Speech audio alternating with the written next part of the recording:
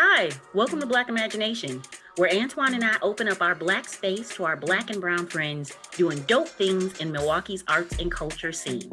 So go get out your sage sticks, light some incense, and join the conversation. Black Imagination is a part of the Imagine MKE podcast network.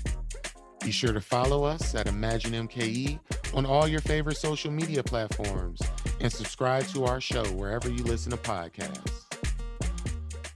And now, here's the show. Right now on the Black Imagination podcast, we have Rayhenio Boynes, also known as Ray Nitty. Hey, what's happening, man? Rayhenio, it was close. You got it close. We was in the ballpark. Rayhenio Alejandro Boynes, if you really know me. Well, now we really know you. Indeed. Y'all got me on here with a tiger and a general. This is a special moment. Special moment in history going on right here. I was just hoping we could get through the show and that didn't come up. We got to start the show like that. The thing is, I don't have to talk about being from King because I think people just recognize greatness when it shows up, right? So I don't have to announce that. So I got a question. Mm-hmm. The last time we talked, Ray was out. First of all, Ray, I see you shining with the curls, Alejandro. I see the curls. No, you understand? I see you, boo. So the last time we talked, it was your wife's birthday, and you were buying a ring, buying jewelry. So how did she like it? She loved it. I got her some yellow diamond earrings from Pax Jewelers. Shouts out to Gino at Pax. She liked it, man. We had planned a surprise birthday party for her, so that was extremely stressful trying to figure out some of the finest lies I could come up with to keep her thrown off. And also to stay safe. Yes. Because this is just a crazy time, like to be trying to connect. I'm sorry. Ray's curls are just really distracting me because they look so perfect. It's sponge. It's the sponge and the whip of the wrist. These corn curls. Yeah, here. You know what's crazy? What's crazy is Ray and I went to high school together, and I just think about the haircuts we had and how none of this stuff was invented. None of the swag now was invented when we was younger. And I want to know who invented this sponge that Ray is using.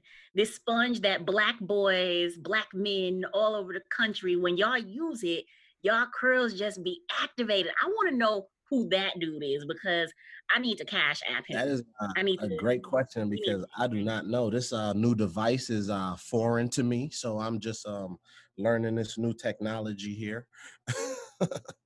Yeah, it literally looks like a sponge. Yeah. That you wash cars with. Yeah. And that is why. That you get the deep clean with. That you get the deep car wash clean. Yeah. And I'm just like, a Black guy has something to do with that, right? You just know. You'd be surprised. So we got Ray in the studio on our podcast with us today, our first official guest. So we super excited to have you. You're doing some incredible things right now, and we're going to jump all into that. But I think we should probably go back to like where it began, which is actually organizing with Urban Underground. Yeah. So was there ever a time where you thought you might get into politics, maybe go the David Bowen route, David Crowley route? No, never thought I wanted to be that route. I always wanted to have the influence in getting people elected and putting people in positions of power to be able to make policy changes and things of that nature.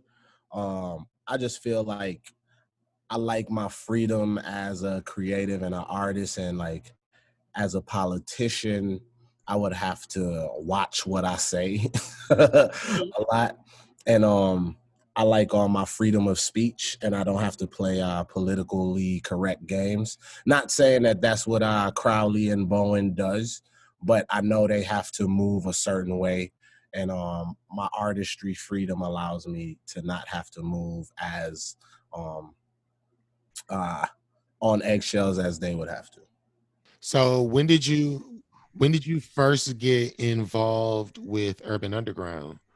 I got involved with Urban Underground. It had to be like 2001, 2002, my senior year at Riverside University High School for the College Bound.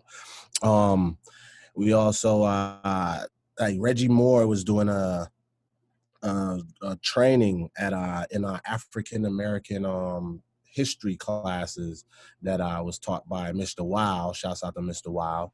Shout out. We had that class together. Yes, sir. Shouts out to Mr. Wow, man. And Reggie came in, and I really wasn't trying to join, to be honest with you. But then when it was time to leave, like I was trying to sneak out, and Reggie was like, "Oh man, did you fill out the application?"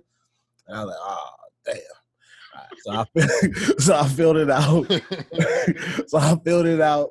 And I ended up going, man. And it was probably one of the most important teenage decisions that I felt like I've made with my life. Mr. Wild is an OG. Like if people in Milwaukee who went to Riverside, a lot of people who are doing good work have been taught by Mr. Thomas Wild. So that's an OG plug. We appreciate OG plugs. That's great. So when you came out of, let's say, Urban Underground, transitioning from there, how did music come about?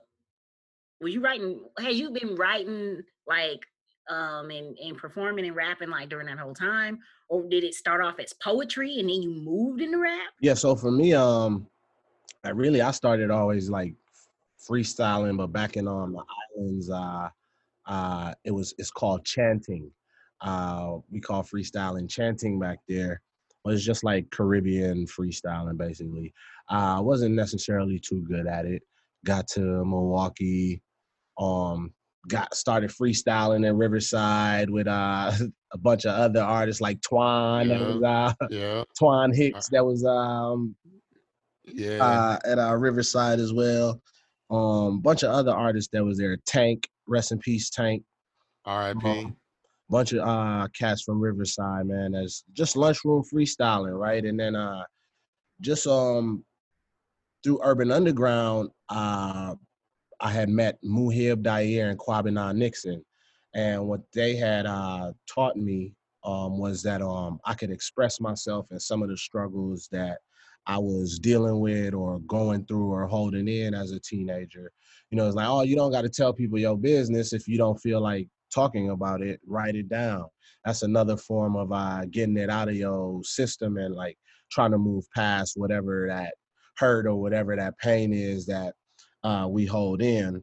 And you know, for me, that was just important because like I didn't necessarily have a great relationship with my father and things of that nature. And, you know, when we moved to Milwaukee, it was through some like very unfortunate circumstances. So I kind of started out writing poetry because they did a poem that was called "The Children Are Crying." And you know, that poem kind of like, it really had touched me because like I started crying and all of that, man. I was like, damn, I'm in here crying. There's girls in here. I'm trying to holler at. Like, I'm in here wet faced. Pause.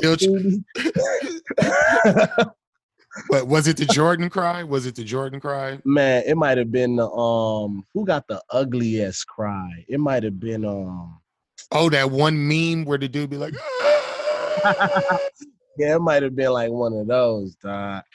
It might have been one of those cries, but you know, I started off just writing it out at poetry, and as poetry evolved, I wanted to, you know, make music, and started putting poems to beats, and as poems turned into words to beats, like I started recording it more, started taking it more serious in college, and then from there, it was like, all right, I want to be able to make money off of music, right? I want to make money off of this because I'm on my way out of Concordia because these grades is just not agreeing with me.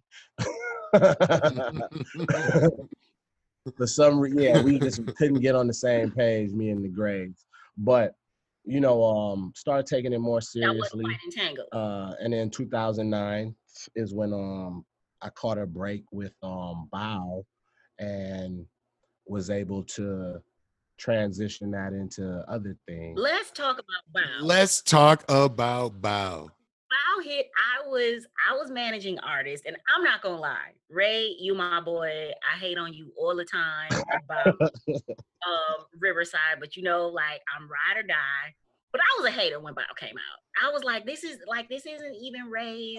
Like, this isn't even what Ray does. Like, what is this? What is this? And when I talked to somebody else who was a part of your camp, he was like, yeah, man, this really like, this was kind of like a joke record. Like, we just kind of put it together, and we're actually kind of surprised about what's happening with it. And I'm like, how could that not be with Skateboard Grind? Like, what am I missing? Like, wait. I can say something because Ray went to high school with me, and the energy around Bow is very consistent with the freestyles he was doing at the lunch table at Riverside. Like when I heard Bow the first time, like I was like, oh yeah, that is Ray dancing in the dancing in the park at the football games. You know what I'm saying? After a win. Yeah. And it's still, for me, like a lot of people talk about like hit Milwaukee records, and I may be biased because of the Riverside, but like it's my favorite. Like there's some Baby Drew out there. There's some Cuckoo Cow, and Bow is right up there for me. I appreciate that, man. This became a national hit, though. Like, It did. This wasn't just Milwaukee. This became bigger than big. Yeah, we were blessed. We got blessed. I was able to touch a few different coasts and different regions, and I will attest to what you said. It was like okay, let's try this out, right? Let's make these dance records, whatever. That was like something different for me, and it was like we were surprised, but I will say that like a lot of time was spent trying to catch up to the record. We legit like was thrust into a wave that was like rapidly just going places, and like I'm like 23, 24, 25 at the time, and I'm like, yo, I'm really getting booked for shows and places outside of Milwaukee, and I don't have to pay to perform. So it's like just that transition was like a lot, and like knowing that, okay, what I wasn't prepared for back then is how I choose to move forward in the future. Was there a point at the height of it where you kind of got lost in it, or were again starting to have these questions about what is next after Bow? Were there moments where, I don't know, where you just got lost in it? Yeah, I think I definitely could say I had got lost in it because, like I said, we made the record, and then tapped in with my relationship with the DJs, and then from Milwaukee we went to Atlanta for the Core DJ retreat, and then from the Core DJ retreat, P Money took it to North Carolina. Miss Hollywood, Marquita, she took it to Virginia. Finesse and T. Lewis took it down to Mississippi, and it was just spreading like so fast. So like, yeah, it is. Like I did get like lost in it, and like kind of like allowed myself to be stuck in a box. Because after Bow, I made a record called "You Nasty." I'll use a clean version of Oh, I remember the song, and I was like, oh, that's not the language I use, but I'm on the clock at my real job. Yeah, that's why I used the edited version of the song title. But it was like, all right, this thing worked, right? And it was like, damn, we got to keep this thing going, right? So it's like, how do you keep this thing going? Like for me, the only thing logically in my mind was like, try to create something else just like it, but even more raunchy. We gotta get, we gotta go up top now and just go crazy with it. And that's what we did. And that was like a gift and a curse because like people love the record, but then it was like, all right, this is what was expected. And like, I kind of conformed to expectations of others, right? But as I grew, I realized how difficult it was to pull myself out of that box that I allowed people to put myself in. So that's why I took a nice hiatus from music. A lot of the music people saw me drop in, like Lights Down Low, all of those in between records. Those was just like survival records, me trying to get back to myself, me really trying to feel alive again, fall in love with making music and start making music that I wanted to make again. So that's what a lot of those records was. The Mind of an Aries project, the A Few Tunes project. So you hear a lot of my culture in these records and things of that nature. I just wanted to take it back to the St. Thomas Virgin Islands and the British Virgin Islands. So that was kind of like my journey in a nutshell, my struggle in a nutshell with being stuck in the moment. That is some like I'm really glad you shared that. It also made me think, business wise, Mm-hmm. were you said that you had to catch up to the momentum of the record. Mm-hmm. Um, business wise, were you behind in sort of how to monetize that song, or do you feel like you you milked all that you could from that moment monetarily? No, most definitely. We definitely did not capitalize 100% on how we could have monetized it, right? Um, Easiest example is Bow was on V100 maybe a good 6 months. Kiss FM had started playing it, and like I still had yet to independently upload it to iTunes, right? So now I'm learning how to upload my own music, and I upload it and I forget about it. Now I would say I probably missed a good year of like Bow coming out and buzzing and people not being able to find it other than what was on YouTube at the time or if the radio station was playing it. So once I finally uploaded it and started to go and track my analytics and read in the comments, then you start seeing like first I saw the bread that was just sitting there because I had forgot I uploaded the record. So I seen how much was in it. I was like, damn, this is what I've been missing out on. So I'm checking my analytics. I'm seeing the comments. Like, oh man, I've been looking for this song for over 5 months, and now I can finally check it out. So I'm like, damn, okay. I know I missed some opportunities with being late to getting it to the distribution platforms, but I also know that Bow came out in an era where uh we legit had to like grind our shit out. It wasn't like as available on social media nowadays, right? So like I try to always put things in the context for people. Like when Bow came out, it was just Facebook. Like Twitter legit had just started. Instagram wasn't a thing. Vine didn't exist. All of these different platforms that allow people to share music so rapidly and spread music so rapidly. And the dance craze that was going on, like we damn near was doing TikTok before TikTok was TikToking. Like, but people were just uploading the videos of themselves directly to YouTube. So like if you YouTube Ray Nitty Bow, you'll see a bunch of videos of people just dancing, doing the um the the, the shoulders, whatever people want to call the dance, right? But I always be like, imagine if it came out in 2019 and 2020, where everything is social media, everybody is sharing videos, everybody has the ability to record themselves, right? And think about when people was recording themselves back then, uploading it to YouTube. It wasn't really, iPhones wasn't just glazing like they are right now. Like people didn't just have the means of people didn't have the means to just really easily upload content like that. And I say that just to say, like, go back and look at some of the content that you uploaded from 2009 and look at the quality of it and remember, like, what did you have to do to really upload that content?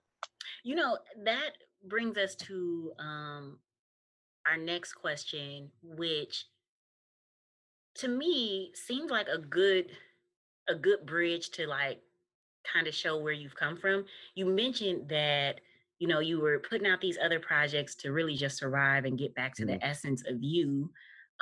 You're a part of the Milwaukee Strong campaign, and I have to say, listening to your verse, I was like, oh, this black, like he's black. Man, I felt like Milwaukee strong like black coffee, yeah.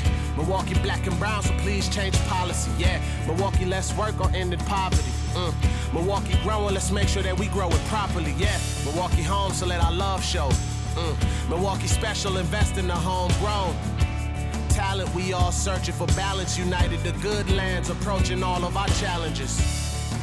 First of all, shouts out for them for asking me to be a part of it. They needed me to come and help them fill the last verse out. And, I listened to it and it was a cool record. And I was just like, all right, this is Milwaukee Strong. Maybe that's why they asked me to be here, to give some of that representation that was needed. So I felt like I couldn't water it down. I felt like I couldn't, not in these times, I couldn't be politically correct. And I would have rather them, I'd have rather risk them just be like, oh, this is too much, and we can't use the verse. But they didn't. They let it ride. I was like, oh, okay, change. I mean, not only the verse, right? But we also filmed at a spot that's very special to you, and we'll talk about that in a moment. But I think it's really interesting. I would even just say for the three of us, right? Like being in this space, being at pretty much at the same age, having amassed all of the things that we are building as professionals, but now being in this space where we can have a podcast called Black Imagination, where we are super clear about what this is. And for you to be able to do a verse the way you did, like this identity of like, we are Black. Yeah. Like full stop. And so that transition and really us kind of taking that permission to say, no, this is how we are. And this is how we show up every day. You got to deal with it. And that's all it was, right? And it was like, it's not like I was trying to be difficult when I was like, I'm not against the locations that was suggested for the shoot, but I just felt like, all right, if it's Milwaukee Strong, let's come to this side of town and really include it then, so we could really not only represent it on the track, but also in the visuals as well. So I was like, the north side. So where did you go? Okay, to the community within the corridor. Wow. Wisconsin's largest affordable housing project that is privately owned by 3 African-American Black boys. Going to flex. This is our $60 million boy right here. Shouts out to my team, man. My brothers, Q.L. Amin, Michael Wesley, another Riverside boy. Another Riverside boy. Another Tiger. So shouts out to the team, man. It was a long 4-year process, but we're here.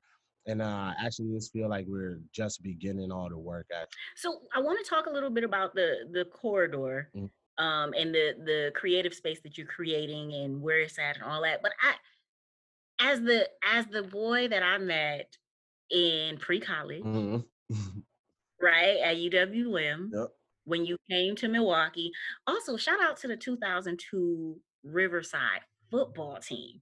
y'all had some stars. Yeah. Yes. Like yes. that I'll give you. R.I.P. Y'all had Shine, R.I.P. my brother Shine. Yes, rest in R.I.P. peace. R.I.P. And so thinking about you coming to Milwaukee, did you ever think this? Was this ever in your mind that this could be not just Bow, but now you like in the real estate game in like a major, major way and redeveloping a part of the city that needs so much love right now because folks forgot about it.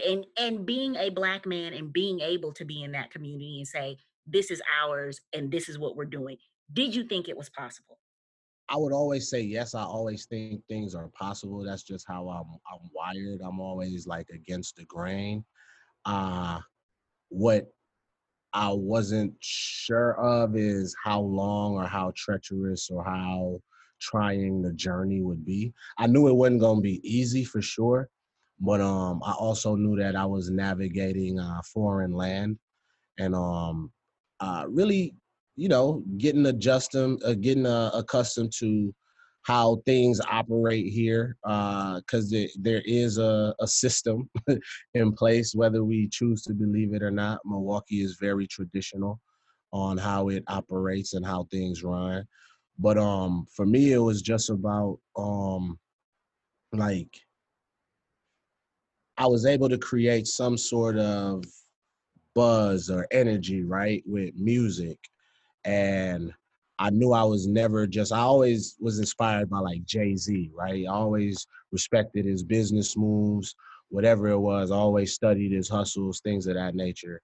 And he always talked about one, owning your masters and things of that nature, but also owning other things and rebuilding your community and things of that nature, buying back your block, things of that nature.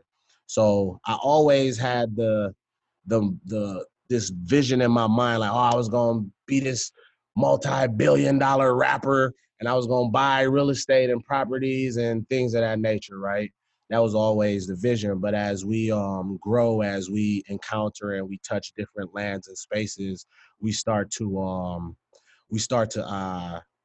define that purpose and that vision a little bit more, right? So as I came to Milwaukee, I realized what was missing, what the struggles was for me as an artist. And I was like, okay, you know what? All these struggles that I had to go through to obtain this level of success in the city, I want to create space. I want to create platforms. I want to cultivate resources for artists to where we have a space we could tap into and not feel like, okay, this city is always turning a blind eye on its creative talent. But now we have our own space and we're cultivating our own resources. And we have over 50,000 square feet in creative space where not only visual artists, but graphic artists, fashion design artists, film industry, music industry, all our creative industries can thrive and tap into in the city of Milwaukee. And it's $60 million invested right on 32nd and Center Street. And it will have $113 million economical impact on the area. Oh man, that is very important, and it's nothing to shy away from. That's a lot of responsibility you guys are pushing through and knocking out. One last question before we go. Who are some of your favorite Milwaukee artists? And that could be rappers, that could be visual artists, that could be beat Um, makers. some of my favorite Milwaukee artists. I really rock with I like Looney Baby. I like what he brings to the table. Very consistent. I rock with Munch Lauren a lot. I like what he's doing. You kind of see like my younger self in Munch Lauren, so I get to vicariously live through his ratchetness.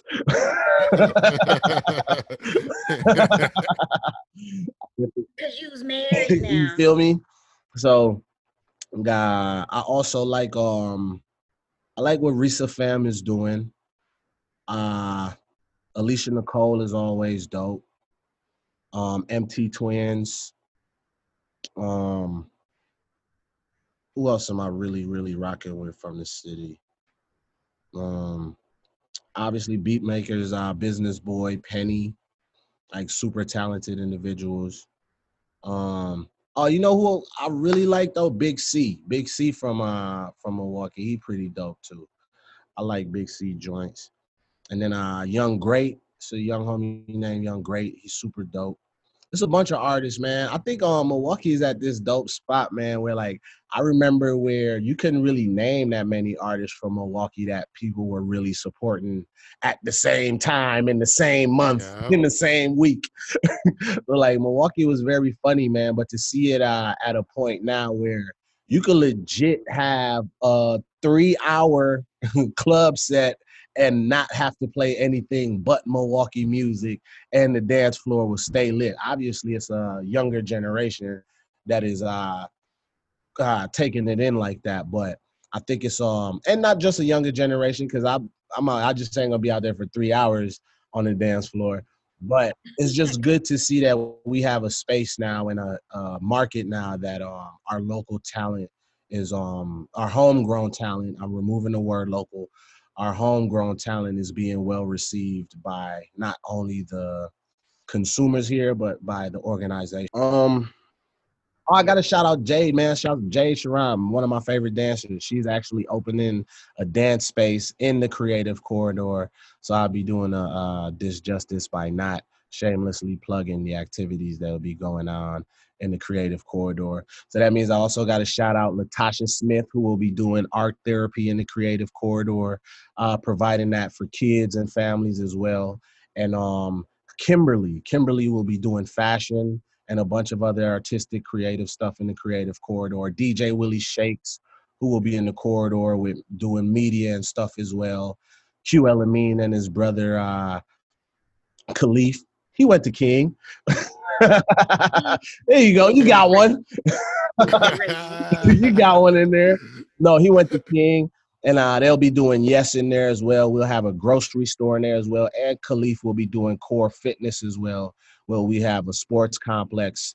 It'll be 197 residential units as well. So we building a community, and I just wanted to say that one more time, shout that out one more time. Shouts out to Alderman Russell Stamper as well, because he was extremely, extremely, extremely supportive in helping us secure a lot of the financing that we needed in order to pull this project off. And shouts out to Dame as well. Sweet. All right, Mr. Nitty, thank you so much for your time.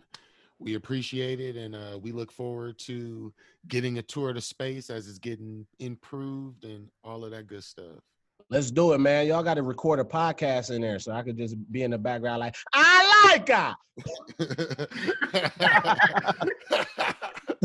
should just get your voice on there so we can start paying you for licensing, and we should just play it on the show before we record it. No, let's do it. I'm with it.